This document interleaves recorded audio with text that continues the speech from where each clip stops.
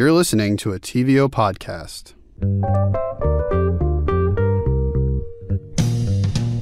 Hi, Pippa. Hi, Karina. Today's word is an acronym. BIPOC. It stands for Black, Indigenous, and People of Color. And it's an umbrella term to group racialized people, highlighting the experiences of Black and Indigenous people in particular. I didn't know a lot about this word when we started researching, but I feel like we've been using it in Canada for a few years now, and more this year in particular, as we've seen protests against police brutality and systemic racism across North America and beyond. Yeah, and it's caused a lot of confusion. Like, I've seen people online thinking BIPOC stands for Black and Indigenous People of Color, like a label for only those two groups, as opposed to Black, Indigenous, and People of Color. I've also seen people think that it means that, like, that label is applied to a person who is both Black and Indigenous. I've also seen people on Twitter mention they thought it was bisexual people of color. Oh, yeah. Or some people think it's a misspelling of biopic. To be honest, I did some Twitter mining in preparation for this episode, and I feel like a good 50% of the uses of BIPOC there are people who are just trying to say biopic. So clearly people have had questions about this, and so did we, so we wanted to dig in. Right. BIPOC, obviously, is based on the acronym POC, People of Color. And this term is older than you might think, although its meaning has changed. So according to the Oxford English Dictionary, person of color comes from the French gens de couleur, or gens de couleur libre. This is a term that was used in France's West Indian colonies before abolition in the 18th century, and it referred usually to free, mixed-race people. And then in 1797, a census of what is now Haiti described a class of people of color who were also mixed race. Of course, the word color or colored could fill its own entire episode. Yeah. But basically, the expression people of color fell out of common use for over 100 years. At the March on Washington in 1963, Martin Luther King Jr. actually referred to citizens of color in his address, but people of color didn't really pick up steam until the 70s. One notable example is the 1977 National Women's Conference, when a group of Black women put together a proposal called the Black Women's Agenda. And other racialized women wanted to be included, so they changed the designation to women of color, an expression that we still use to this day. Right, so POC was this efficient way to signal solidarity between Black people, Asian people, Indigenous people, Latinx people, anyone not white altogether. Yeah, and before that, mainstream alternatives were words like non-white or minority, words that all center whiteness, right? So it was a really powerful shift to actually name race in that way. Right. It's not the absence of whiteness. It is its own thing in its own right. Right. And I know I kind of alluded to it before, but it's probably important to note that people of color and colored people are very different terms. Yeah. Very different. Nowadays, colored people is obviously considered like a derogatory phrase, but its roots run really deep. I mean, I've even had conversations with people in recent years where they've conflated those terms and they have, like you say, very different histories. Yeah, you really can't get that wording wrong. No. So nowadays we have POC, but like with any word that groups people together, there are issues. Paige Gillette, a queer Black artist and organizer who's from Ontario but now lives in the Yukon, told me about her feelings towards POC. You know, it groups us together, which is fun and great because, you know, it feels like we're together. We're a family. It's nice. But I've also heard when people refer to me as a person of color, I'm like, no, I'm Black. So while POC is a useful term to refer to groups who have all been impacted by white supremacy, there have been so many cases where POC is used really lazily or like as a sub-in when people are uncomfortable saying the word Black or any other more specific word. Like if you're talking about something that affects one group more than others, like police brutality or immigration bans or internment camps, POC ends up being way too broad.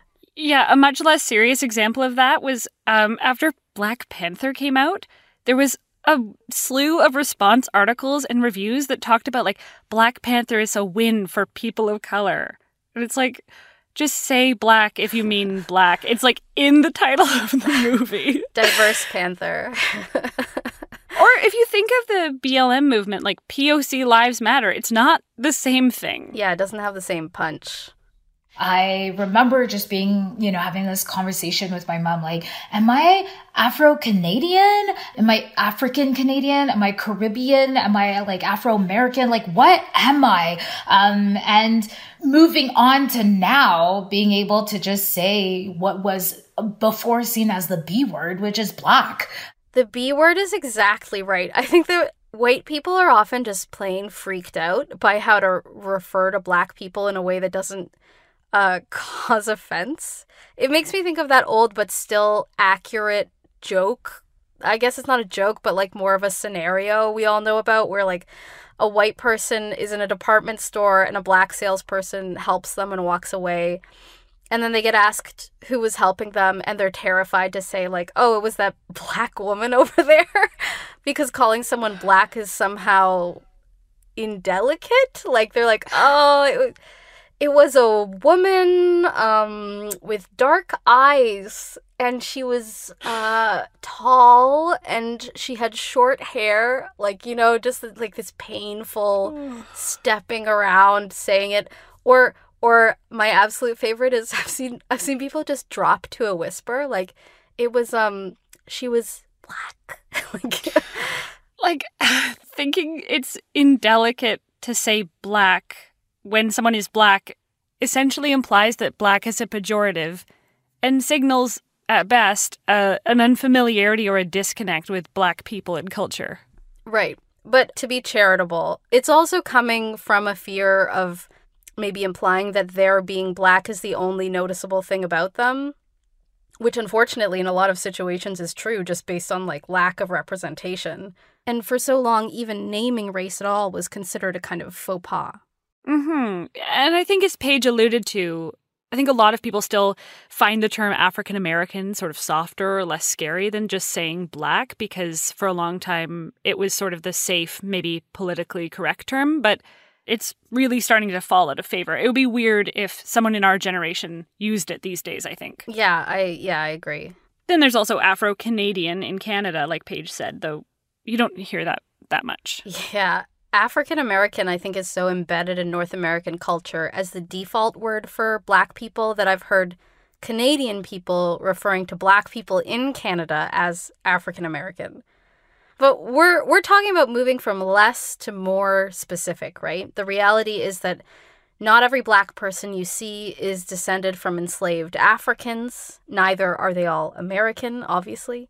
And there's a larger and much more complex diaspora going on. And as Paige says, even black or indigenous, even these words that are more specific, still represent a huge diversity of experiences and histories.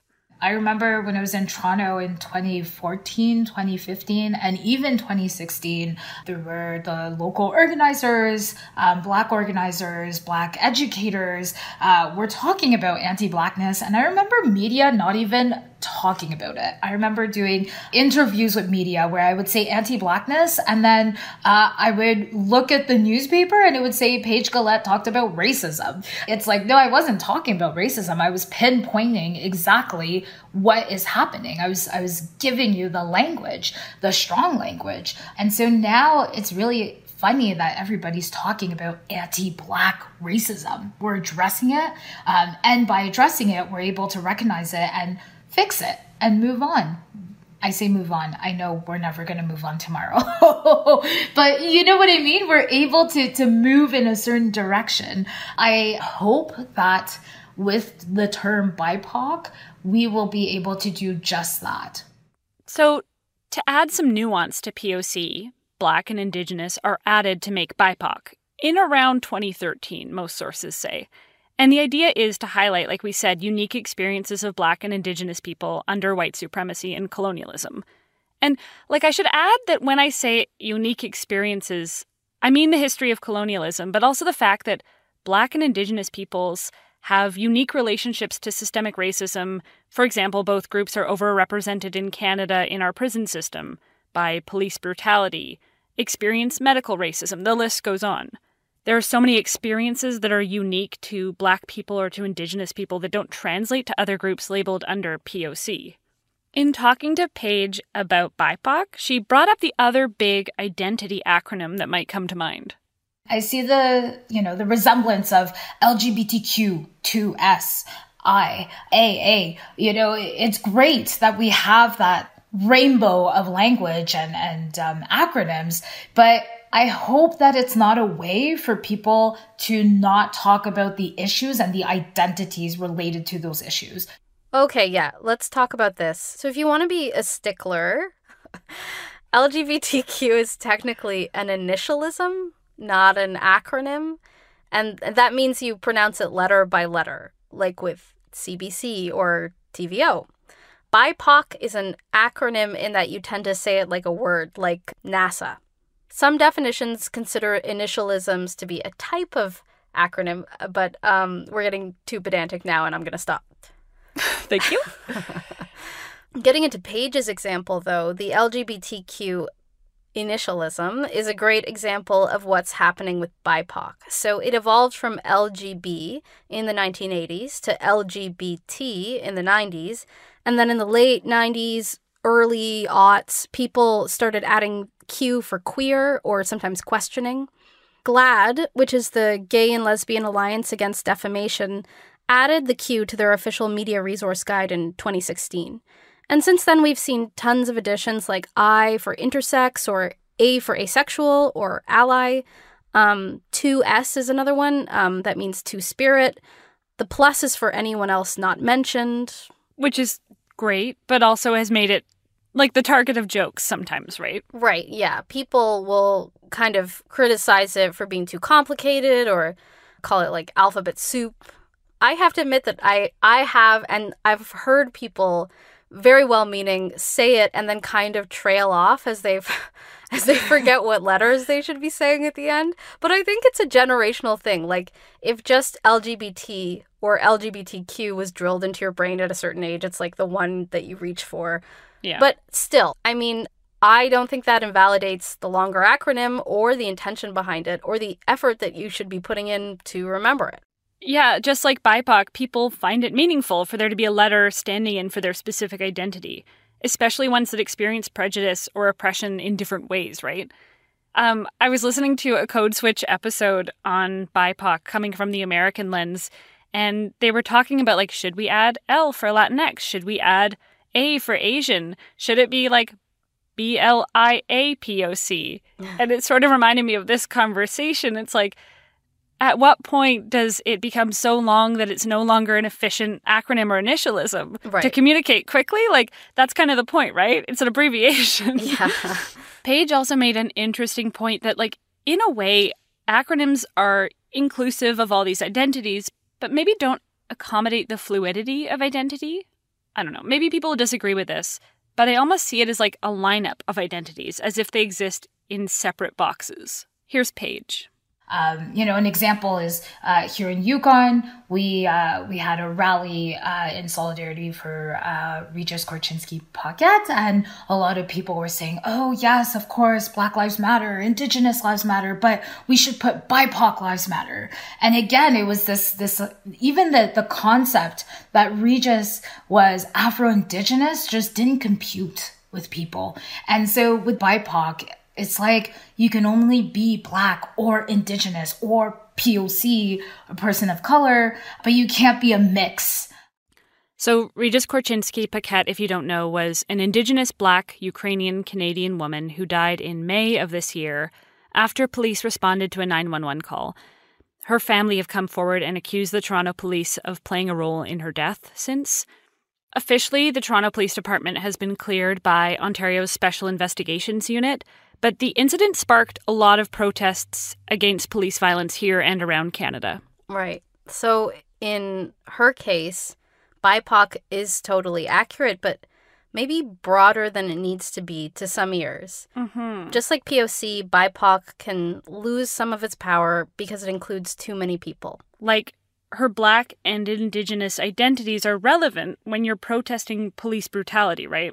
And it's just as easy to say Black and Indigenous. I feel like my instinct on this is that if you're referring to one person and you know the labels they use, a term like POC or BIPOC isn't necessary. Like, you don't need an abbreviation when you can be specific. So there's also an alternative to BIPOC that we haven't mentioned yet, which is IBPOC, Indigenous, Black, and People of Color. Most of the time I hear people say it like I just did, IBPOC, but some people will say IBPOC too. I'd never actually heard IBPOC before we started researching for this episode, just BIPOC. Yeah, it's definitely a little bit lesser known, but popular on the West Coast. We'll get into that. I spoke with France Trepanier, the co-director of Primary Colors, or Couleurs Primaires, an arts initiative that aims to put Indigenous art at the center of the Canadian art system. And she's a proponent of this term.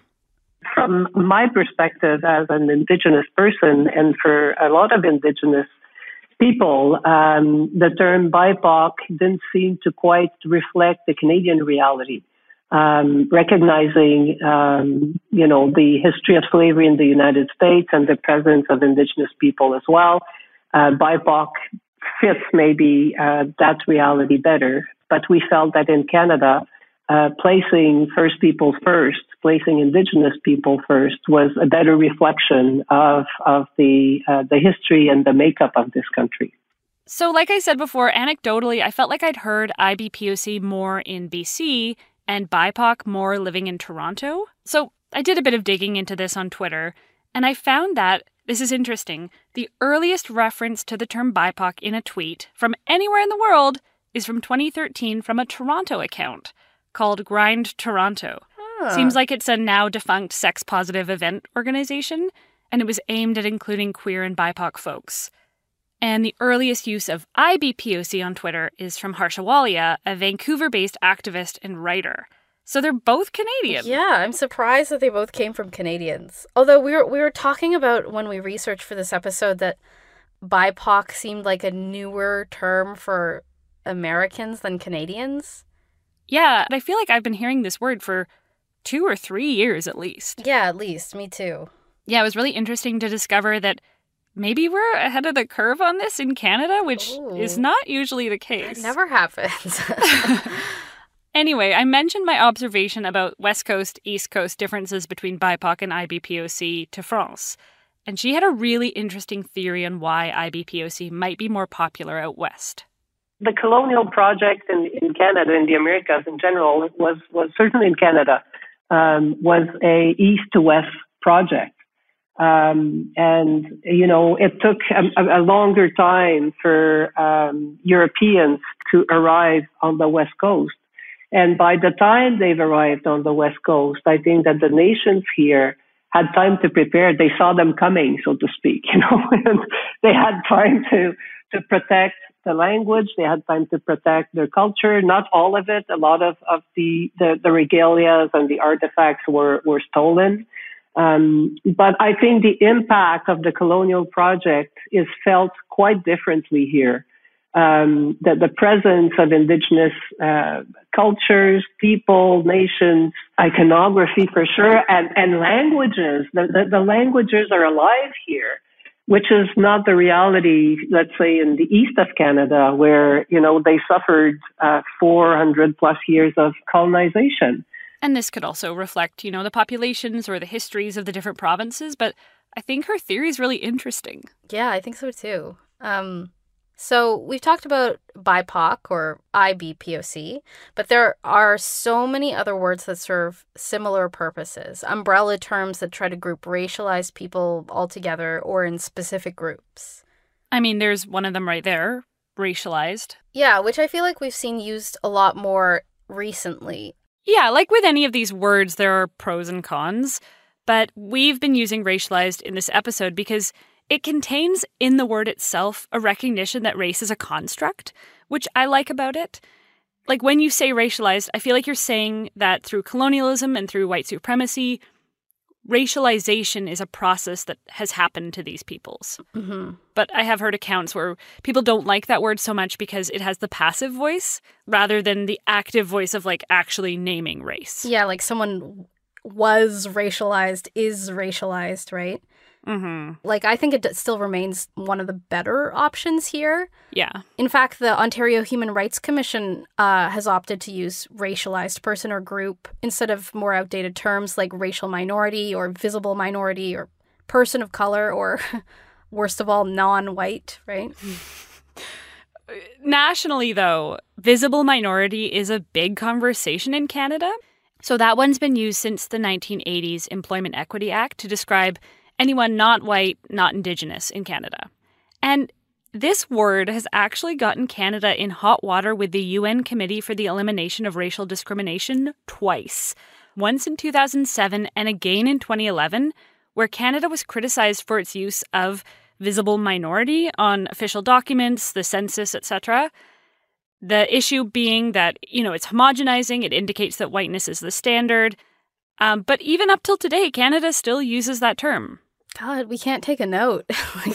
Just take the note. I know StatsCan has suggested they're looking to modernize their language to stay relevant and has tested out some new language, which they may or may not use in the 2021 census. We'll see. We'll see. I feel like the minority ones, though, are just so easy to get rid of because they're not accurate now. Like, racialized people are no longer a minority in so many parts of Canada. Yeah, exactly. And I think you mentioned before, the term diverse is often a stand-in for Black or for a more specific term. But I think it's always kind of funny to call a person diverse because you can't be diverse as one person. And then there's underserved or equity-seeking, which can refer to racialized groups, but also like gender, sexual orientation, disability, and so on. Underserved feels like grant talk to me, like nonprofit talk. Yeah, same with priority groups. Equity-seeking just makes me think of Shark Tank.